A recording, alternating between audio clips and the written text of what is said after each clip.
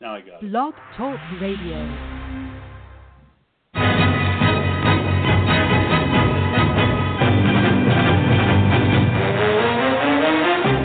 You are listening to the Run to Daylight Football Funcast with your host, Todd Burrows. What the hell's going on out here?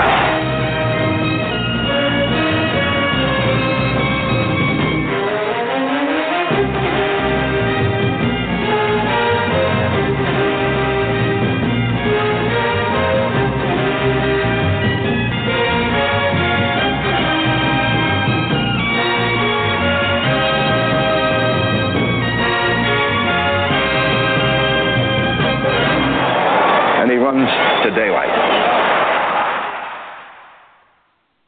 Welcome to the latest installment of the Run to Daylight podcast. We're podcasting 2 days in a row.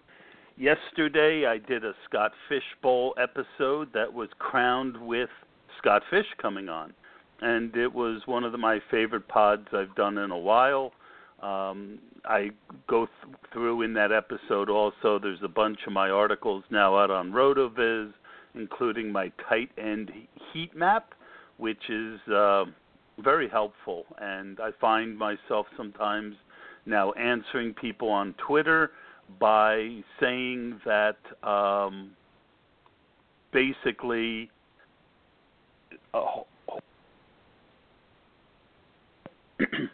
so sorry about that, little interruption in the family. That's what we get for doing these things live in our own home. So we'll move on. RotoViz, as you know, if you've been listening, if you get a RotoViz pass and you link through my name, whatever my portion of that is will go to Fantasy Cares, which is Scott Fish's thing. So, again, my family making noise in the background. Sorry about that. You might not hear it, but I certainly do. And so I'm going to start the show a little different today, and then we're going to get into our guest, Gleb Gorkhover. Last look, he had 432 MFLs done, and I had dabs on my first year, and back then the top guy was at like 150 to 200, and Gleb's already at 432 MFLs. I want to find out a little bit about his life or what's left of it when he's not doing MFLs. And we'll find out more information about his thoughts on being such a high-volume MFL player. But in the meantime, the first guy who gave me a shot was Justin Barlow, the FF Couch Coach. And he asked me if I would play this skit, that it's funny, and I like funny. So I didn't listen to it. I probably should have, but I didn't. So I'm going to play that now, and then we'll get to Gleb. And sorry about the choppy start today, but I'm going to go yell at my family while we're waiting for this to play out. Not yell, but, well, maybe a little yell. All right, here's the skit. Try to find that diamond in the dress. Who's gonna blast on the scene as a rookie? How should I use my first pick? I'll do the research now and me my league's envy. But then it happens like, oh snap, oh spit, look what I'm about to get. I'm gonna draft him, some stud named Trent Richardson, who'll help me dominate my whole league. And then I watch him like, oh crap, you kidding? He can make a right decision, too thick, not quick. What the hell was I thinking? This ain't fair. Now I need a running back on my team. This really makes my blood boil, yo. I thought I drafted a stud, but it turns out he just sucks. I think that I could use a hug, cause I drafted a loser. Can't trade him for a can of beans. Making me lose. Making me lose in fantasy. All right, that was called Blood Boil by Justin Barlow. Praise or complaints can go to his email, on Twitter, FFCouchCoach. And what do you make of that, Gleb? Oh, I thought it was excellent. I love the song Royals, and I think this one was pretty good too. Yeah, I'm not a big rap guy, so a lot of that was lost on me. I had a little bit of trouble following it. That's why I had to ask you, the young guy. Gleb, why don't you tell people how we can find you on Twitter? Sure. You can find me at Gleb Gorkhover FF or just Gleb Gorkhover. You can find me under both of those. And for spelling, it's GLEBGORKHOVERFF. So it's not Glib, it's Gleb. Yep. But you're going to be Glib. I will be Glib on the show. Awesome. I'm excited about that. And then we can call you Glib Gleb. Oh, you can call me a lot of things. You can call me Glebinator. You can call me Glebby G. Anything you want. Yeah, I mean, why don't you tell I have a lot of names. Tell the audience a little bit about the name and its origin. Sure. So I was actually born in Minsk, Belarus. You might have heard of Minsk on shows like Friends and Seinfeld. But yeah, I was born there, and then my parents moved to the U.S. In 1993, and I lived here ever since. Well, anyone who knows me knows about my affinity for puns, so I hope you don't mind my little glib pun. No, it was the best I could had it come worse up with. as a kid. I had worse as a kid. The word for bread in Russian is chlev, so a very similar Gleb chlev. So it's not a first time. Gotcha. I'm Todd with one D, so as has been well documented by this point, I've got my own troubles. There you go. I think instead of finishing, I did a skit once, and it was, I thought, pretty funny. It was if Arnold Schwarzenegger was invited to his first fantasy football league. I might play that at the end of the episode. I haven't played that in a while. I've picked up some new viewers recently. So if you make it to the end, you might get some more laughs, more than Justin's. Well, not more than what he got, but in addition to what he already gave you. So we're going to get into the heart of our episode now, and we're going to ask you a little bit about yourself. Where are you from, and how long have you been playing fantasy football? Sure. So I'm 32. I work in New York City as a tax accountant. I've been doing that for about 11 years. And around the time that I graduated from college, I also started dabbling in fantasy football.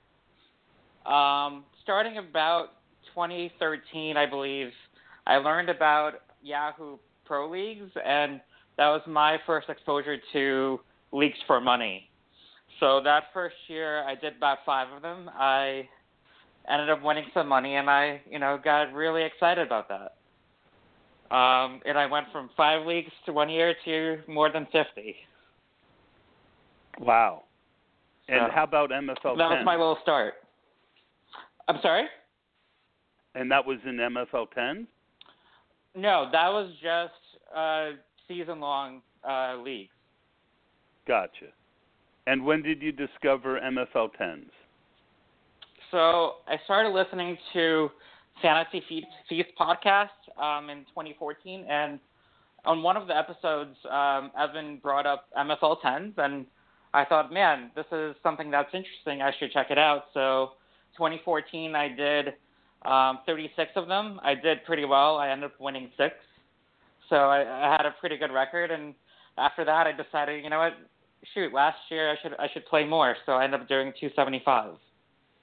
You did 275 last year? Yeah. Oh, that's pretty intense. I didn't realize you had done that many. I thought this was the year you really went crazy. How were your results last year?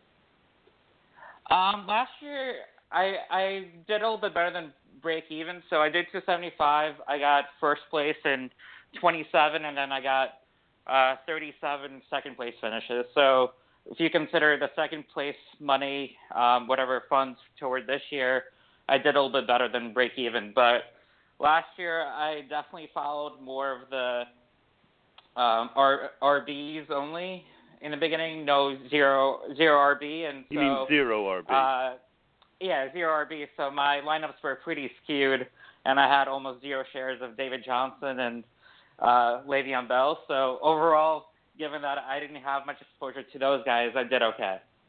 Yeah, I mean, you were profitable and I just missed. So that's awesome, you know, especially out of such a high volume. If just a couple things had gone right, a couple of injuries, and your zero RB had kicked in, you would have been pretty good. What made you decide to go all in and be one of the top overall volume players? Well, I started doing a few at a time. So I had success early on in 2014 and decided, this might be a good thing that I can actually, possibly make money in. So I decided to do a few at a time in last year. And as I was doing a few, I noticed that, hey, I still have some slack, and I could do a bit more. So I kept on adding a few more teams until I was managing maybe 20 or 30 leagues at a time. Wow. I typically tap out on the reason I like best ball so much is after about 5 to 7 leagues, I start getting burnt out with all the, start sits and waivers and trying to make trades. Trading has always been kind of my number one skill, and it's harder to do that today on the internet than, especially with people you don't know that well. But it's interesting. You manage 27 regular teams? No, so I think 2 years ago, I ended up managing 70. So, and usually, so I'm the opposite. I hate trading because for the most part, the offers that you get are garbage, and like finding like a small nook and cranny in terms of finding small advantages, that wasn't really my thing in trades. So my primary focus was always been waiver wire. So, and the pro leagues at Yahoo, there is just 10-person leagues, so there's some players to get on the waiver wires, and I was able to position myself where, most of the RBs that were good off the waiver wires, I was able to get. That's awesome. So you mentioned that you have an accounting background. How does that play into your fantasy football? To the extent that I'm pretty good in Excel, so I definitely utilize it in just overall looking at the teams, and then also a little bit in doing some of my own research this past off season. I wasn't too happy with overall how I did, and I wanted to see, hey, is there anything that I can learn from the top players that I can improve my game in? Right, that's great. How much emphasis do you place on roster construction? There's a lot of articles about roster construction, but really the advantage from one to another isn't huge. It depends how you look at things. So, for the most part, everything that I've read, it definitely seemed like having, there's some variances between having 7 and 8 wide receivers and having 6 or 5 running backs. But overall, when you look at the entire population of MFLs, they're pretty close together. What I ended up doing is, instead of looking at every single league and looking at that level, I decided, well, in a lot of those leagues, you can have players who are less skilled. If you have somebody who's doing, let's say, 5 leagues, and they might win a couple of them, I don't really want to trust that analysis as much as somebody who did, I think the top players last year did more than 500. So I wanted to look at only the top players. So I kind of, instead of looking at all of MFLs, and unfortunately, one thing I don't know how to do is to kind of automatically collect all the data for the MFLs. So I kind of manually went through this process, and I looked at, basically players that had more than 150 MFLs, and I kind of collected the data for all their results. And when I looked at that data, the data was much more skewed towards 3 quarterbacks, 6 running backs, 7 wide receivers, 2 tight ends, and 2 defenses. So most of my teams for this year are skewed towards that. That's very interesting. I mean, I almost never draft 3 quarterbacks. Now, in looking at what these guys did, when do they typically take their quarterbacks? So it varies. So a lot of them last year went after Rodgers or they went after Cam, but then they also drafted a bunch of later quarterbacks like more of like Daltons and those type of players as well. So more it like wasn't who? just like all late. It was a combination. You said Dolphins? Andy Dalton? Oh, Dalton. I'm sorry. I no worries. I didn't hear that too well. So basically, this is the first I've ever heard of this. This is very interesting. So you basically, by hand, manually broke down what all the top guys are doing, and your roster. And what was? Did you get a winning percentage for these guys? And how much different was the winning percentage from the overall winning percentage? Oh gosh, yeah. So the percentages were very high. It was about 30% for. There was one player who did extremely well last year, and I decided that hey, this guy clearly knows something more than I do. He won about 34% of all leagues that he entered. So I decided, what? If this is working for him, I decided, what? Maybe that's something I should do as well. So, can you give us the name of this person? He goes under Osceola48. If you look at him in 2016, he's done a lot of MFLs as well. Yeah, no, I recognize the name. Now, is it hard to, whenever I try and find what some of these guys are doing, it seems like they hide their identities in their leagues. How could you tell it was him? The signature, I mean, you know that it's his team if it's constructed kind of what I mentioned. It's 3 quarterbacks, 6 running backs, 7 receivers, 2 tight ends, and 2 defenses. But also, you can check what leagues that player, it's on their turn. So for those leagues, you'll know exactly what position they're in. I got you. That makes sense. Yeah, so right, if you know somebody is... Yeah, so they have the first pick in the 18th round, and it's on them. You know exactly who they are. Say that again. I'm having a little trouble understanding you. Sure. So, if you know that the draft is on pick 8 in round 18, pick 1, and that's them because it says now. The draft is waiting on them. You know exactly who they are in that particular draft. Okay, that's a really neat trick. Yeah, that's a really neat trick. I didn't know. In fact, I'm going to go real quick. Oh yeah.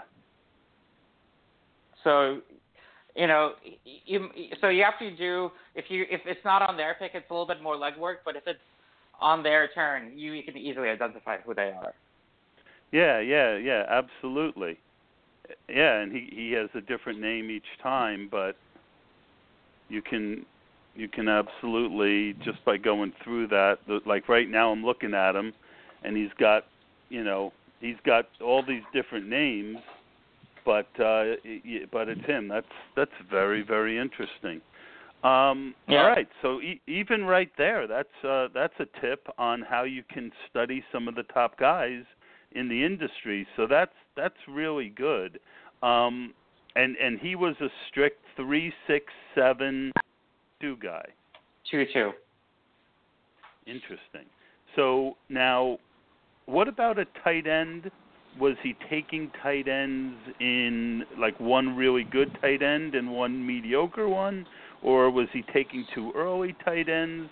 Because I know that that's something from RotoViz, RotoDoc, is he just had an article out on, taking two tight ends early. So, I mean, in general, it looked to be like a mix. I never, got into like the nitty-gritty details to really ID, but kind of from the leagues that I examined, it was a mix of having, one early tight end, one middle of the road one, or you could be, punting on position and having, two tight ends in the 10th and 11th round. But so it was a combination. It wasn't really consistent from every single league, but it was a mixture. And that's pretty much what I've been doing. I mean, I've been trying to target, Kelsey end of the third round a lot, and then pairing it with like a premier tight end. Or sometimes I will just go for guys that are underappreciated, in my opinion, but somebody who I think will be pretty consistent and somebody that I can skate by at a position and kind of leverage more of my early picks somewhere else.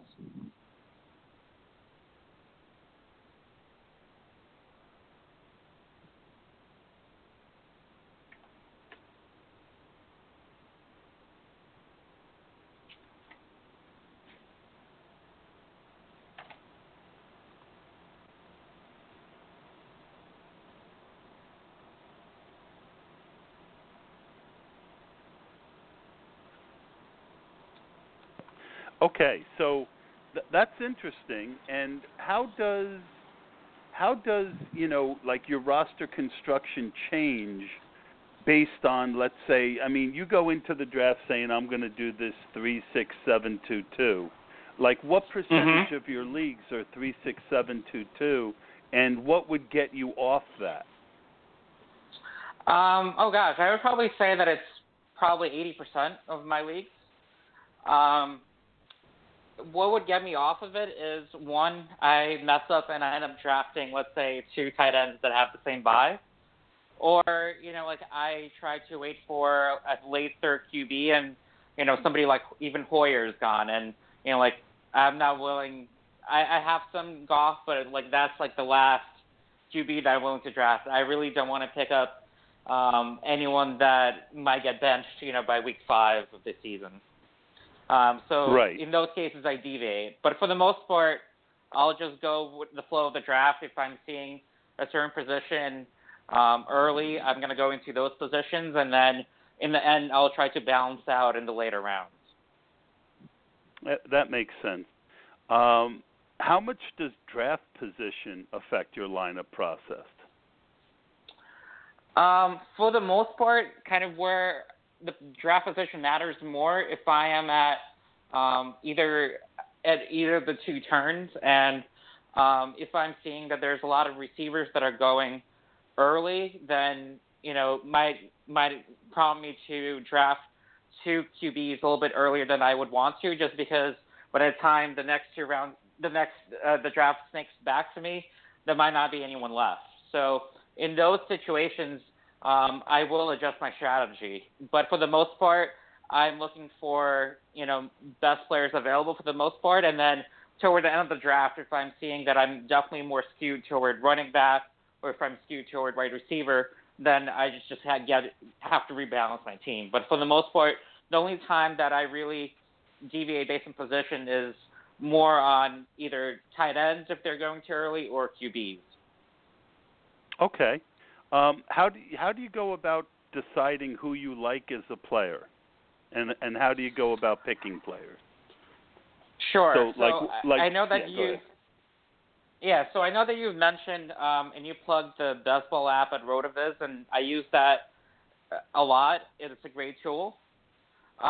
Just doing so many of these drafts, most of the time I already know who's supposed to be there and who's not, so I don't have to use it all the time. But if you're doing less volume, I think it's a great tool. I also use go for it. And, that's interesting. And I had Seth I on the pod not that long ago. He's a friend. and he talked about pretty much the same thing as you. And that's how I drafted last year, and I just find that there definitely are some surprises when I use the Best Ball app, and I feel now that I've started using it, I'm not comfortable unless I use it. I mean, I'll make some picks, just, like especially early picks, I know who's there. But once you get past the third round, I really, because there's times just someone who fell and it's easy to find them. I really like using the Best Ball app. I think it helps a lot.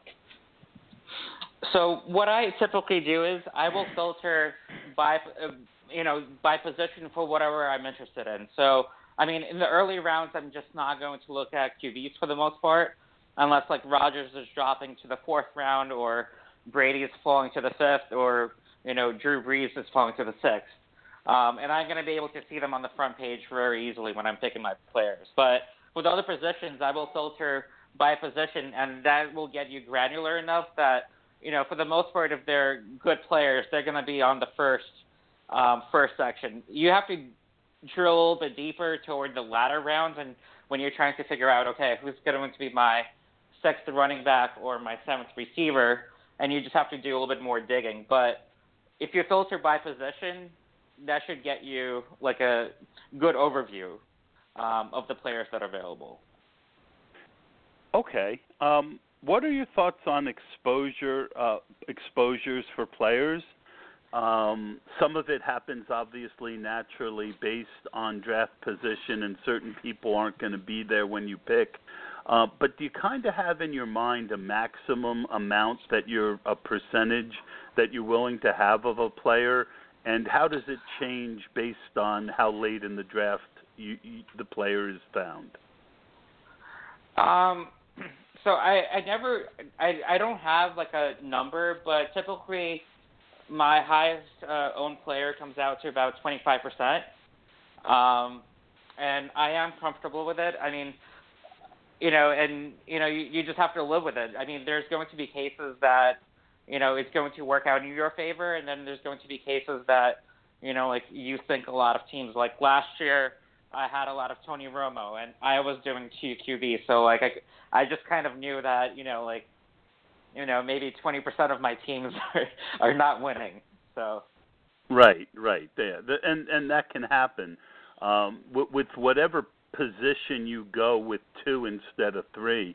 And I get it, like 3 QBs versus 2, but it seems QBs get hurt a lot less than tight ends do. I'm that's why I've always been more of a 2 QB guy and a 3 tight end guy. Mm-hmm. The only thing that I would argue against that is that typically tight ends, if they're not producing touchdowns, then they're not going to be very high scoring. So I'm okay kind of punting on that position, at least for this year, because I don't think the ceilings are really high enough for that position. And you can get 3 guys that in a week they don't score a touchdown, and they're going to give you 8 to 10 points. Yeah, it's a fair point, because I just did my tight end heat map article, and it was the last position that I had heat mapped. And basically, for those who don't know, I go 10, 15, 20, 25, 30, 35, and 40 points, and then the percentage that each player hit that target. And the tight end heat map, the colors were much worse in pretty much throughout. So it's an interesting theory, one that I haven't really heard mentioned, where you're okay with kind of punting the position. And that's kind of interesting, because your number 1 owned player is a tight end, Jason Witten, and C.J. Fedorowicz is one of your higher owned players. So, you seem to be very willing to take 2 tight ends, and one of them being a later guy. Yeah, and I feel like I'm trying to draft guys for the most part that I think are toward the later rounds, and I can get decent production out of. I'm not looking for, anything great. It's just that, I think they can get me average amount of points, and hopefully I can do much better at the other positions early. Yeah, Kobe Fleener is, you've got a pretty good amount of him. Julius Thomas, Jared Cook. You got one of my favorite guys. You got a good amount of Kyle Rudolph. I see what you're doing there. It's interesting. It's a very different. I'm going to have to think about that a little bit. Let's go through some of your highest owned players, okay? Sure. One guy that I don't have a lot of, but I wish I did. I've been going more. I feel like Russell Wilson and Newton are pretty good values this year, and some of the other guys in that 8th round. And I haven't done enough late-round QB. Like, when you look at your own exposure, I feel like I need to do some late-round QB drafts to balance myself out. But you've got Andy Dalton's your second highest-owned player. Again, from using my heat maps, he was the 16th best scorer points per game last year, and he's being drafted as the 16th best quarterback this year. And what's interesting about that is he didn't have his best weapons for a good part of the year in Tyler Eifert and A.J. Green. So I agree with you there. That's a pretty strong buy. Yeah, and he's available, or at least he has been available in the 11th round. So, I usually end up going QB in 10th and 11th rounds a lot. So, I'll try to pick up, Rivers in the 10th, and then, and Dalton is perfect in the 11th round for me. So one QB in the 11th and one in the 12th? In the 10th. Oh, in the 10th. I'm sorry. Sorry. A lot of my drafts will go 10th and 11th. Okay. All right. Well, let's reverse engineer this puppy a little bit. So you're going to take your quarterbacks in the 10th and the 11th. What's your exposure typically look at through 9 rounds by position? Sure. So more likely than not, it's going to be 5 receivers and 4 running backs, but it could be like 6 receivers and 3 running backs. And I have some exposure to the early tight ends, but not that much. Like I personally, I'm scared of Gronk. It's like 50-50 that he's going to have a great season or he's going to be injured. So I'm the same way. I don't have too much exposure to early. Yeah, I at one point I had 40% Rudolph and 40% Ertz, and I'm like, okay, that's too much. And I needed to back it down because I felt like where you were getting them in the 9th and 10th round, they gave you top 5 upside, and you were drafting them 4, 5, 6 rounds after Gronk and Reed and Kelsey and even Olsen. Not that I don't like those guys, and what I do is similar to kind of what you do. If they drop an extra round from where I normally find them, like if Jordan Reed's available in the 5th round, or Olsen's in the 6th round, or Gronk's in the 3rd, or Kelsey, I just took a Kelsey share in the 4th round, that's when I get my exposure to those guys when I think it's a real good value. Is that kind of similar? I know you mentioned that, and I do that too with Breeze and Rodgers, who you mentioned earlier. Or I most of the time, my first 8 picks are wide receivers and running backs, and it could be anywhere from 5 running backs, 3 wide receivers to 2 running backs and 6 wide receivers, and then go tight end, or I'll take a quarterback. I mean, so that's kind of what you're saying too. Is that correct? Yeah, and just to add, just one more guy that I've been picking up a lot of late is Marcellus Bennett. I feel like he swapped places with Kyle Rudolph recently, so Rudolph is usually now going the 8th, and I'm able to get Marcellus Bennett in the 9th, and if he's getting thrown to by Rodgers, I'm okay with that. Yeah, I agree 100%. The guy that I'm off in that area is Delaney Walker. I took 1 share, I think, in the 9th round today, but I just think that his numbers fell off. He's older, and with all those weapons, someone's going to get less. And to me, he's the overvalued one in that price point. What are your thoughts on that? Yeah, I actually don't have a lot of them. Let me just I have 12 shares of them, so not a lot. No, not a lot. But you do have a lot of Eddie Lacy. And can you tell, I've started picking up more Lacy lately. I wish I could remember who was on Twitter promoting him. I think it was Jacob Rickroad. Yes, it was. It was Jacob Rickroad who's been really promoting Lacy. And if you think about it, the first couple years of his career, Lacy was a top 6 running back. He's going to Seattle at about the same age and the same weight as Marshawn Lynch went to Seattle a few years back. I know that Rawls is there and Procise is there, but I've warmed up a lot to Lacy, and you seem to like him a good bit too.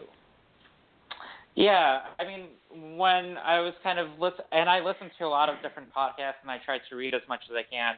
I don't remember who mentioned it, but they were saying that he actually had really good efficiency last year. I mean, he didn't get a lot of touchdowns, but he was getting good efficiency before he went down. And, I mean, they paid him decent money to go there for 1 year to prove a deal, and they care about him, the fact that they have those incentives for weight and everything like that. So, and from my perspective, I'm picking him up now in the latter part of the 7th round. So it's not like I am picking up somebody with no risk as my alternative. So for the most part, all the players in that space all have some type of risk. So I might as well pick up a player that has upside as well. You seem to be a big PPR running back guy. In looking through some of your top players, Shane Vereen, Chris Thompson, Theo Riddick, first of all, is that kind of one of the things you look for, and where do you like to kind of, in other words, Vereen and Thompson have both seen their draft stock rise a lot over the last 2 months. Are you still taking them as much as you were early at their new positions, or have you backed off them a bit since their rise? Well, I have picked up Vereen a lot earlier when he was getting drafted in the 20th round or not at all. And I've been picking up consistently throughout, and now he's only going – I've seen him a lot in the 17th or 18th round. So if he's there in those rounds, I will still take him. In terms of who was the other guy that you mentioned? Well, I mean, I see you got a lot of Danny Woodhead. You've got Chris Thompson was the late guy that you got a lot of. Okay. It does seem that you really like the PPR running backs. They make up a lot of your top running backs for exposure. So Woodhead I picked up a lot of early on when he was going in the 10th round. Like when MFLs just started, he was going in the 10th round. So I got a lot of him then. And I still continue to accumulate shares of him when he was going in the 8th round. If he's falling now to the latter part of the 7th round, I might take him over Lacy. But if he's going earlier than that, I'm not going to touch him. And just overall, I'm just not willing to overpay for anyone. But if they drop to where their average ADP is, I'm willing to grab them. Yep. Now, one guy that you own a ton of, 86 shares of, is a guy that I have 0 shares, and it's Torrey Smith. I get that he's a big play wide receiver, but he's just been so awful the last couple of years. What's your thoughts on taking as much Torrey Smith as you have? You know what? It's definitely more of a gamble, but there's really nobody who's they're going to produce at like when you're drafting in the 20th round. So, I mean, a couple of other players that I've been getting are early on I was getting Travis Benjamin, or I'm grabbing a little bit of Terrence. Who is the guy from Dallas? Beasley? Terrence Williams. Yeah, Terrence Williams is the late guy. Yeah, and he's usually my 7th wide receiver, and I'm not willing to really trust like a 4th round rookie in the 20th round. I'd rather take somebody who's had good seasons in the past. So, and I mean, I'm not looking for him to, to get 1,000 yards in the 20th round. If he gets me, a couple good weeks where he catches a touchdown and 100 yards, he'll pay for his value. Yeah, and I could, look, Torrey Smith the good can definitely get that for you. So it's just an interesting one. Another really great value guy that you've had a lot of is Mohamed Sanu. I mean, he's just been too cheap, and he fits your profile of a starting number 2 wide receiver who's just going very late. Yeah, and typically the way that I've structured my drafts is I typically by the end of so in the first 9 rounds I typically go for receivers and running backs. Then I go grab the quarterbacks that I want, and then I'll get through my tight ends, and then I fill out my roster as much as I can with the wide receivers in rounds 14 through 17, because that's where I'm seeing there's decent guys still available. And I have a lot of guys in that space that I have a lot of shares of. And then I'm seeing that there's still some running backs left that I'm able to scrape up for my 5th and 6th running backs in the last couple of rounds. Gotcha. So when do you take defenses typically?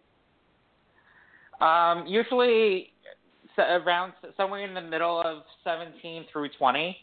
If I'm seeing like a Carolina or the New York Giants in the 17th round or Jacksonville, I will grab them. Otherwise, I will just probably, take somebody in the 18th round or sometimes even just 19th and 20th if I'm seeing that there's still a decent selection left. I don't want to be stuck taking like the Saints as my second defense, but as long as there's still a decent selection by the 18th round, I might actually punt on it all the way to the 19th round.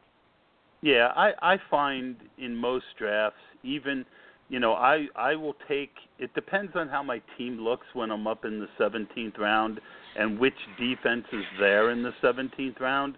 I've got about 8 to 10 defenses that I think are really very solid in that range.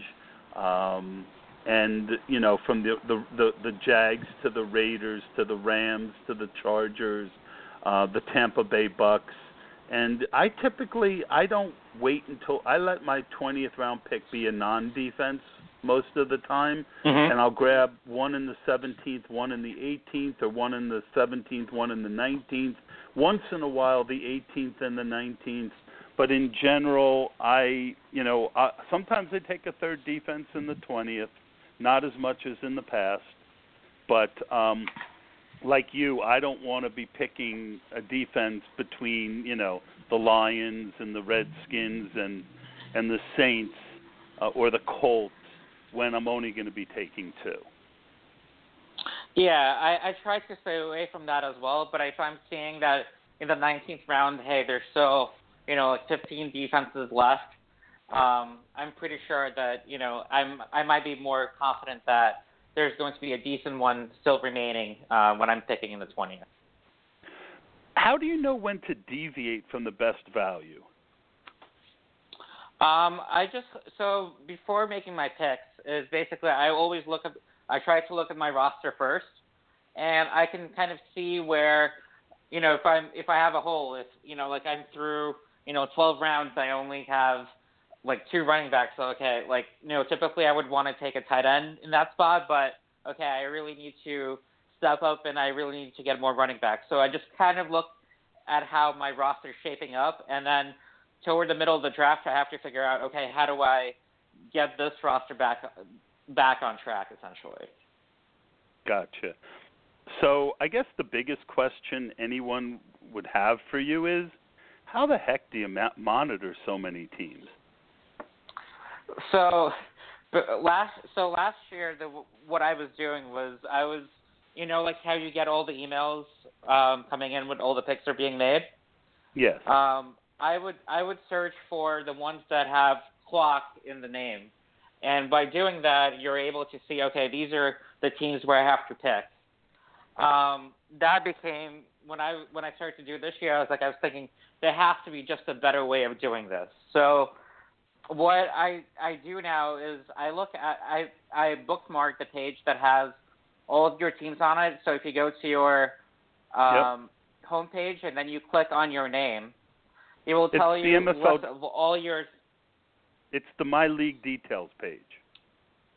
Yeah, and from that, it tells you what drafts you're on the clock on. So I will just start clicking on the ones that say now, and I can go through them pretty easily. I can check through them pretty easily.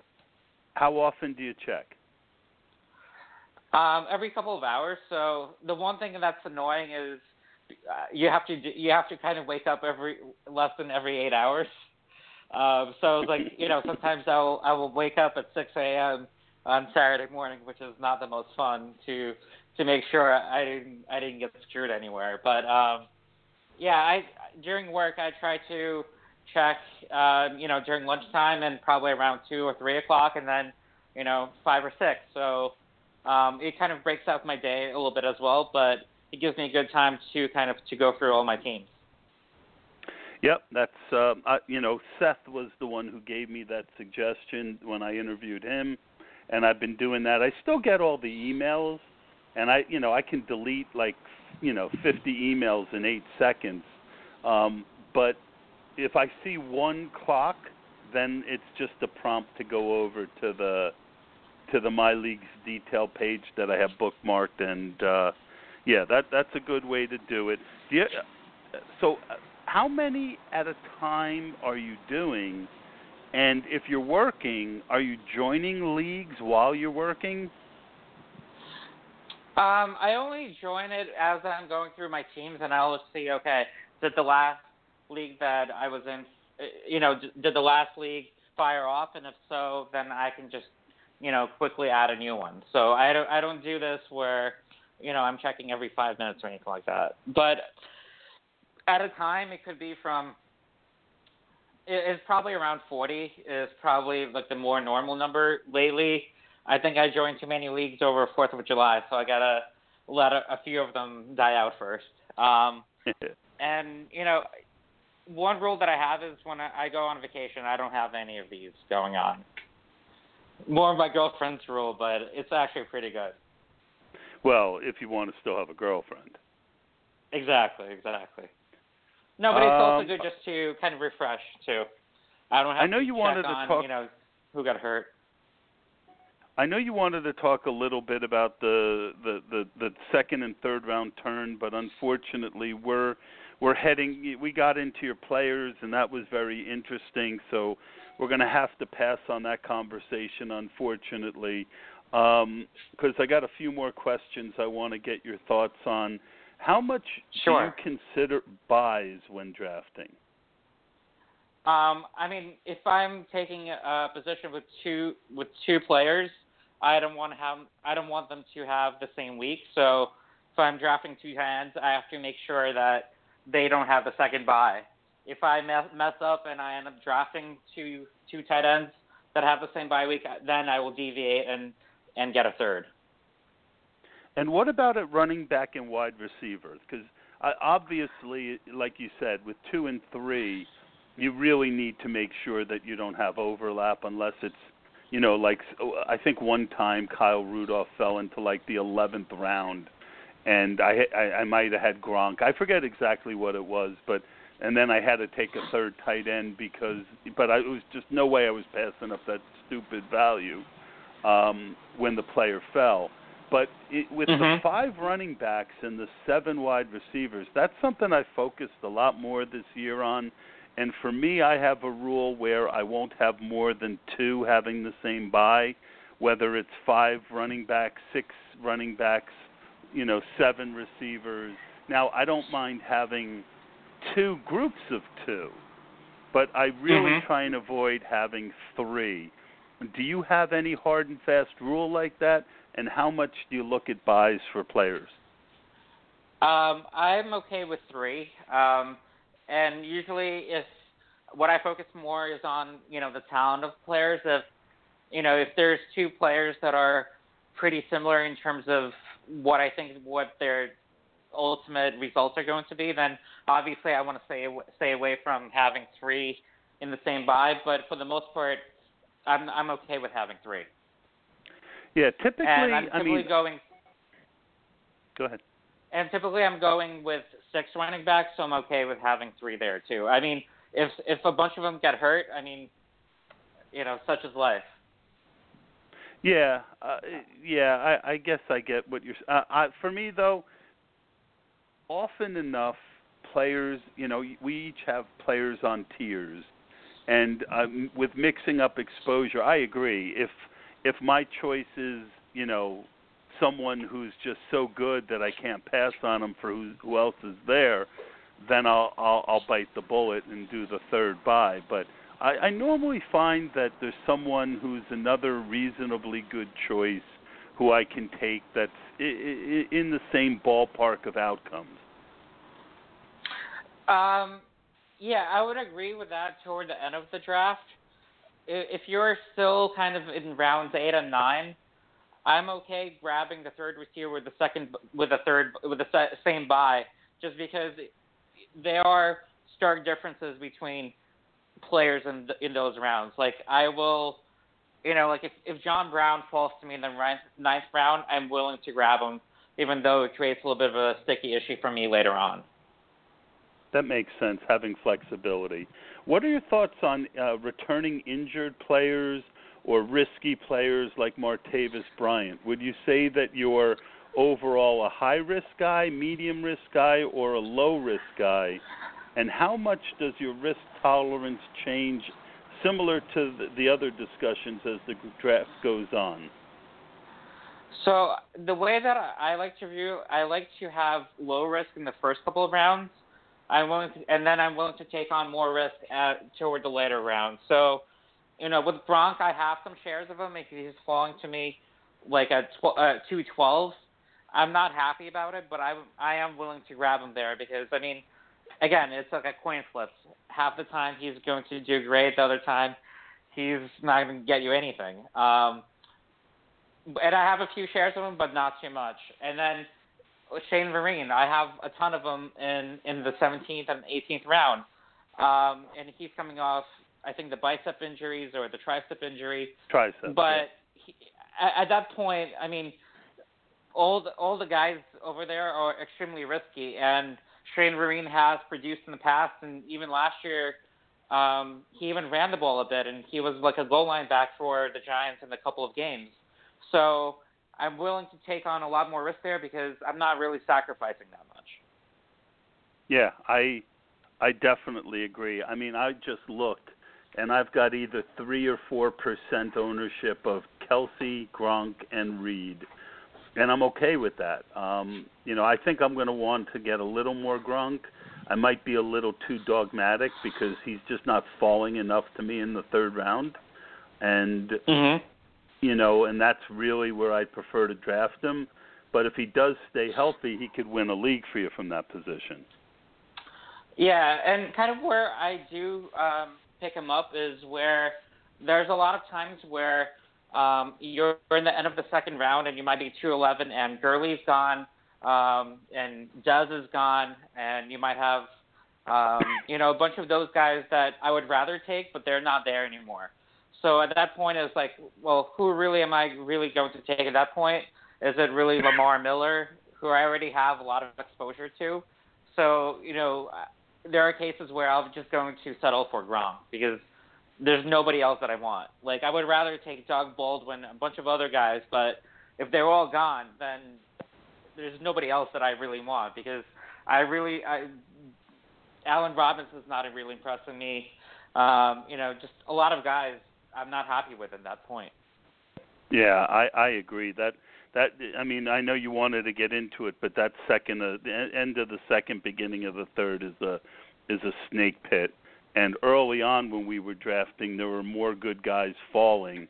Like I like Jay Ajayi. You could get him at the end of the second early, and you just never see him there anymore.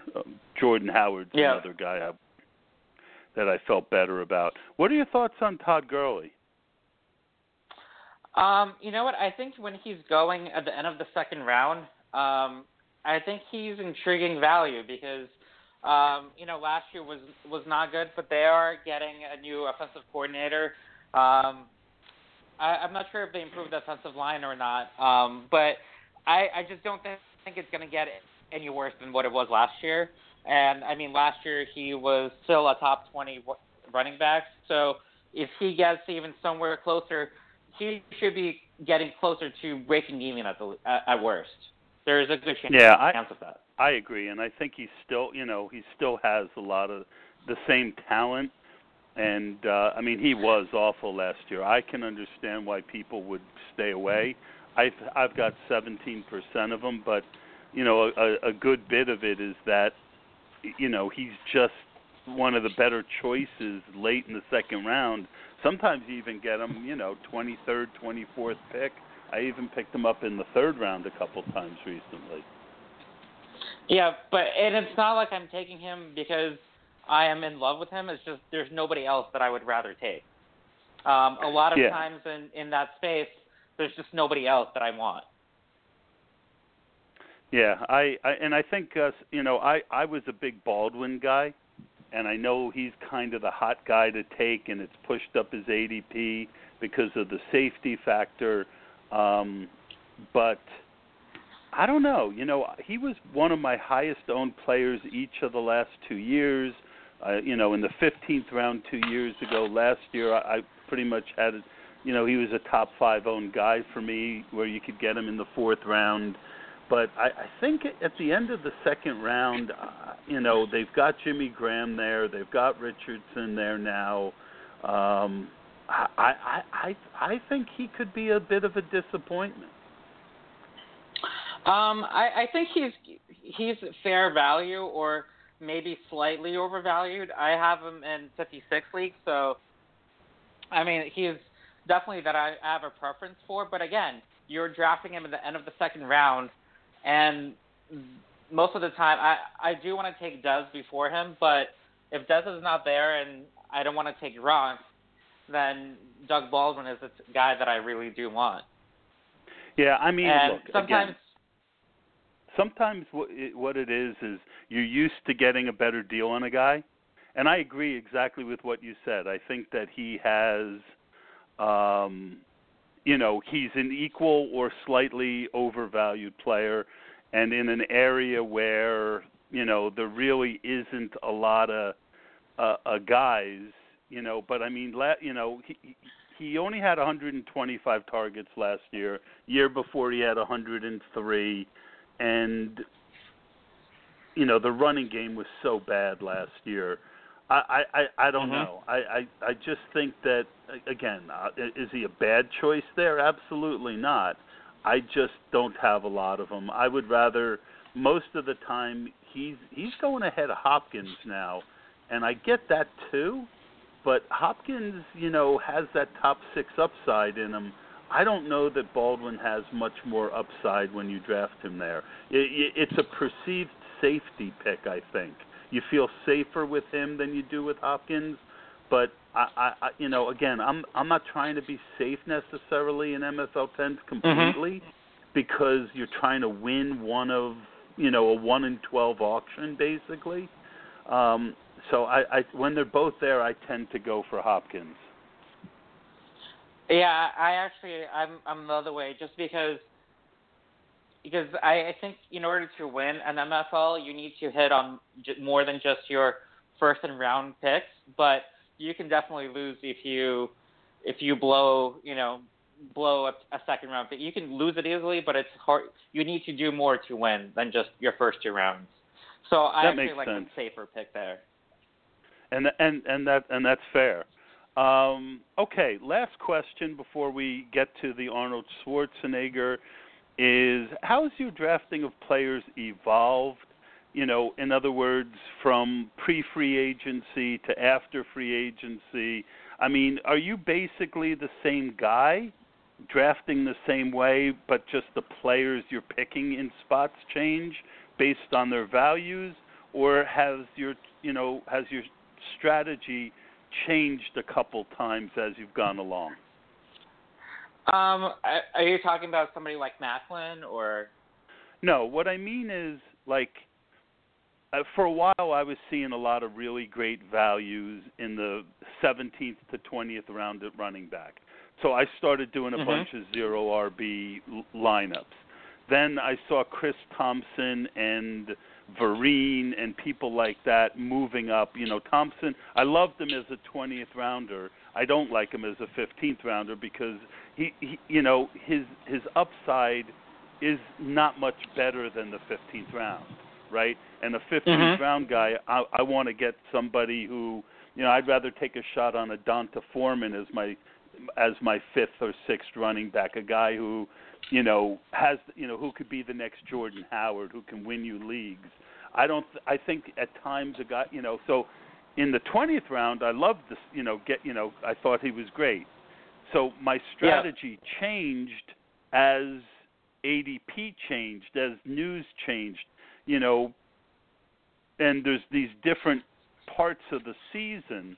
So have you changed your strategies, because we go into draft with big picture strategies and then we implement them based on who's there. That's fair to say, right? Yeah, I mean, like we mentioned, there's a couple players that definitely the values has increased or decreased over, since MFL started. So I was actually picking up Lacey in the 6th round a couple months ago. And I think until a month ago, he was going in the 6th round. So I was willing to take him there too. But if I'm seeing that, okay, I'm seeing a lot of drafts where I keep getting him in the same spot. Okay, let me look at overall. For this, I really like to use the 4-for-4 because they give you breakdowns for the last 2 weeks. What are the trends for players? So if I'm seeing that a player is trending further back, then I'm obviously going to adjust where I'm going to take him. Okay, I'm not going to draft him anymore in the 6th round. I'm going to move him to the 7th, but I'm still okay with it. Same thing with Theo Riddick. So he was going in the 7th round. Now you can get him end of the 8th round and even into the 9th. So I am adjusting for those type of players.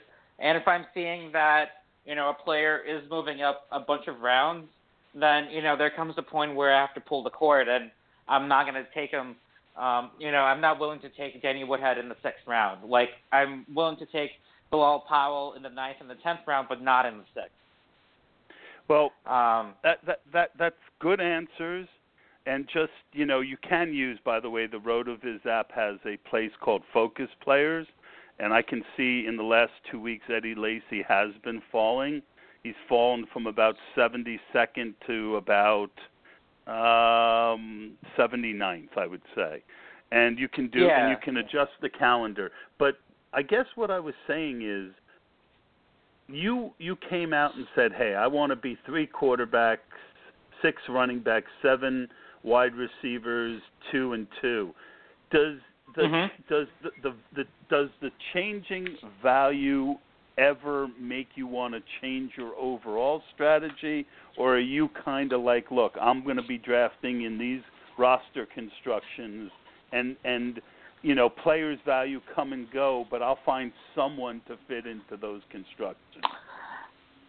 At least for this year, that's my approach, is that, I will change the players around, but I'm going to try to still end up in the same spot, in the same roster construction, but what player makeup that will be adjusted based on who is available. If I'm seeing great value in the draft, if I'm seeing Carlos Hyde in the 5th round, I'm going to take him. If I'm seeing Fitzgerald in the middle of the 5th round or later 5th round, I'm going to grab him. So it really depends on who is available, and I'm going to adjust based on who are my early picks. All right. Well, I really appreciate you coming on the pod. I know it was your first pod ever. You did fabulous, and I really enjoyed having you on. Please tell everyone how they can find you again. Sure. So I am one of the top players on MFL10, and my name is Gleb Gorkhover, FF. So I'm currently the number 4 player in MFLs, and you can find me on Twitter by the same handle. Awesome. Gleb, thanks so much. If you want to hang on and listen to the Arnold Schwarzenegger interview, it really is better to do it right before the season, but I think it's kind of timeless, so I hope everyone likes it. We'll lead out with my 5-minute and 5:56 minute interview with Arnold Schwarzenegger. Gleb, thanks for coming on the pod. Thank you. It was a pleasure. So I'm real excited to get Arnold in here, ask him a few questions. Arnold, are you there? Who are you? Todd, you were going to do the show with me? What do you want? Remember you said you'd do the show? Yes. How are you? I'm good. You? I'm very happy to be here. What do we got to do? Well, we're going to talk about fantasy football, right? Yes. No problemo. Oh, okay, good. So when people would ask you to play fantasy football in the past, what is it that you would tell them? I don't play that game. I'm not interested in that. Do you think fantasy is important? It doesn't matter. Really? A lot of people think it's important. You sure? I don't play that game. Well, I play fantasy football a lot, and I've always been pretty good at it. I think it's important. Well, you must be very proud of yourself. I am, I guess. What's the matter? Well, you weren't very nice to me. I was hoping... I hear you. Yeah, I guess. So now you're getting ready to play in your first fantasy league, I guess for charity. And have you come around? Are you a little bit excited about playing? Yes. Well, that's good. I was a little nervous to... Go on. Well, you're ready to do your first draft, am I correct? Yes. And do you think anyone has a chance of beating you in this? No. There's a lot of trading in fantasy. What are you going to say if someone offers you a bad deal? Don't be ridiculous. Are you out of your mind? That's pretty funny. I guess that would scare them. What are you afraid of? And what if they offer you a good deal? I like that. Deal. You told me that you have been studying. Do you have a favorite analyst? 2029 Romford Road. Excuse me? Romford. Oh, you mean Rumford Johnny? Yes. Oh, he's really good at this fantasy. I agree with you. After studying with him, are you ready? Yes. A big part of fantasy football is trash talking. Have you practiced your trash talking? Well, I've got news for you. You're mine now. You belong to me.